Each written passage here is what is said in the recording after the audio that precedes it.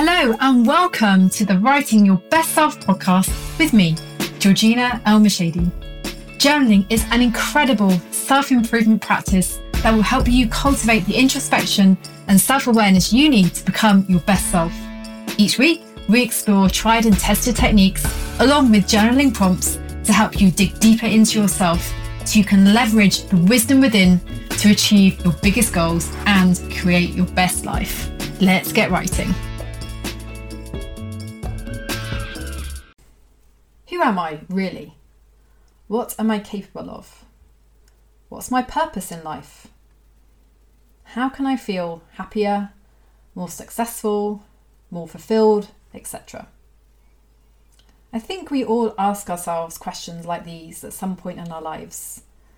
And our curiosity for these types of questions, they don't really surprise me, because the more I dive into inner work and explore the art of contemplation, the more I realise how there are infinite pathways within for self-discovery. The truth is, we are constantly changing, because every conversation, interaction, experience, even a moment can shift us in some way. Because in every moment of being and doing, we have a chance to reflect. We gain a new experience and therefore have the opportunity to bring more of who we are into our conscious awareness. Okay, so that was quite deep for the beginning of this episode, but I wanted to give us some context for this notion of what it's like to walk a path where we are curiously discovering who we are. And I wanted to speak to this human curiosity we have of finding truth, of finding our truth. But how do we do that? How do we walk that path of knowing ourselves? And to help us understand this journey, I wanted to share a quote from best-selling author and leadership expert Robin Sharma. And this is what he has to say about how we discover ourselves. He says, "The starting point of discovering who you are, your gifts, your talents, your dreams, is being comfortable with yourself. Spend time alone. Write in a journal." Okay, so I am probably a tad bit biased singling out this quote amongst all the quotes I could have chosen, but I loved it because it gives a big nod to journaling and the power of journaling. And so I wanted to take this episode to unpack the insights in that quote and just explore how we can use those 3 steps of being comfortable with ourselves, spending time alone, and writing in a journal to discover who we are. So let's dive in with the first step, which is, what does it actually mean to be comfortable with ourselves? So as I was exploring that concept, I found this quote from Mark Twain, and he says, "The worst loneliness is to not be comfortable with yourself," which kind of resonated for me. I understood where he was coming from. And I think this notion of what it means to be comfortable with ourselves is subjective, because we all have different experiences with this, because we've all got experiences that have shaped what we've encountered on our own life paths. And for me, I think being comfortable with myself is definitely this feeling of being comfortable in my body. Like, do I feel good about who I am? And there have been times in my life when I have not felt comfortable with myself. There have been times in my life when I've wanted to not be in my body, where I felt that discomfort or unease or frustration at being stuck and trapped. And when I look back, I can see that there was a correlation between feeling comfortable with myself and the amount of personal power I felt.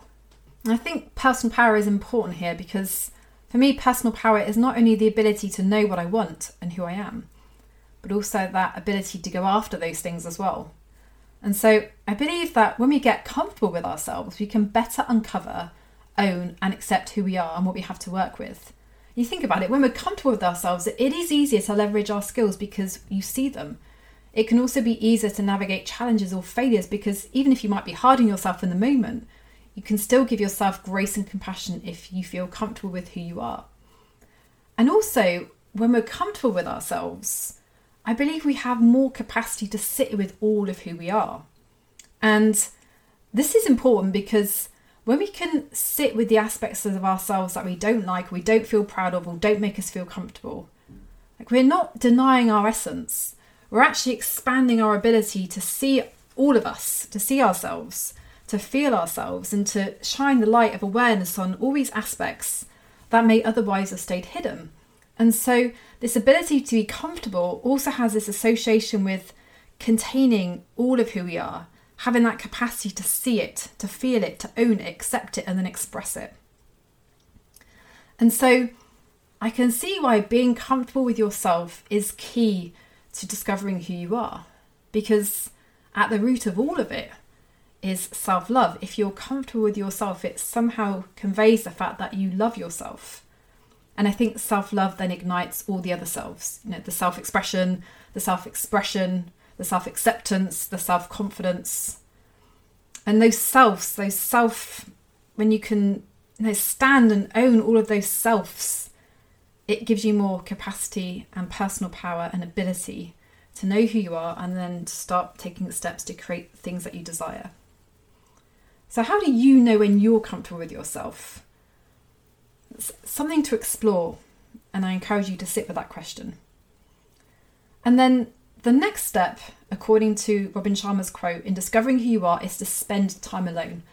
I'm definitely an advocate for this one. I think spending time alone is super important, especially in today's digital age. Think about it. We are surrounded by noise, and that noise can be very all-consuming. And also it can be very subtle. We cannot realise that we are hearing external voices rather than our own. And that's why spending time alone is so valid and so important, because it helps us to silence those external influences. And most importantly, it helps us to get better at distinguishing between all the outside noise and your voice. And in turn, you can get clearer and clearer on knowing what you really want. Now think about it. How often do we chase things or put our life on hold until we've obtained a thing, or push something down the road because we think there's something else to be, do, or have first? We live in this exceptionally noisy world. We're surrounded by information, which can be a good and a bad thing. There's 24/7 entertainment. And so there's all these influences. And so we want to get to this place where we can discern between, okay, what's a soul whisper and what is something that's from the ego? What is something that's a desire that's been shaped and inspired and influenced by something outside of us, and it doesn't have that deeper resonance with the truth of who we are? And so another reason to spend time alone and to start to dial down that external noise is because all those external voices, opinions, beliefs, dreams, desires, they all take up space in our head. And we want to make sure that the external stuff isn't drowning out our own truth, our own inner voice, our own wisdom, our own intuition, our own gut knowing, for example. Because the more we can hear our true self, the more we can make decisions that are aligned with what's going to make us happy. Think about it. Have you ever made a decision because you thought it was the right thing to do, or because someone else said it was in your best interests, or because the promised outcome reflected something that you saw in the media or on social? Honestly, I think we've probably all done that to a certain extent. And so in this age of just unlimited opportunities and so much choice and so much distraction, it is really powerful to spend time alone and hearing yourself. And it can be really difficult to do this, because being alone, I don't think, is not just the absence of other people in your physical space. I think it also means the absence of that external noise. So turning off your phone, turning off the TV, tuning out of social media, for example. And all of these things can feel uncomfortable because we're so used to being surrounded. It's actually really quite hard to be bored nowadays, because you can just pull out your phone and switch on the latest Netflix TV program or whatever it is that consumes your attention. And sometimes when you take that away, you have to sit with yourself, and that can be uncomfortable, because sitting with yourself, things can start to bubble up that have been suppressed because that void is always filled with something. And the power of spending time alone is that it enables us to go deep. We live in a distractible age. Right or wrong, it's just a fact. Because of the constant onslaught of information, the information overwhelm, stroke information abundance. What that does, it can get us stuck with surface level thinking, because there's so much stuff to consume and we can't take it all in. We scroll or flick, and what happens is that can stop us from sinking our teeth deeper into information, into thoughts, into ideas. But it is depth that we want. Depth is a differentiator. Depth is where the clarity comes from. The more complex thoughts that we can juggle and move through, that helps us to surface insight and wisdom. And that's what we really want. We want to get beyond the surface and superficial chatter. And this is what happens when we sit with ourselves for a longer period of time than would usually be comfortable. We give ourselves that space to contemplate, when we allow ourselves to mull over thoughts, feelings, stories, ideas, insights, concepts, etc. We start to surface more of our individual wisdom. And when you allow yourself to get really clear on what you want, and you ask yourself why, you can start to uncover your true motivations. You can get clearer and clearer on what you do want. And what you might find is the things you want are different from what you thought you wanted, or different from what society says you should want, or different from what your closest influences say you should desire. This can be a powerful unlayering process. What it does, it helps us to connect back with that true essence of what it is we deeply desire, the truth of who we are. And this is what can happen when you spend time alone. And then the third part is why write in a journal.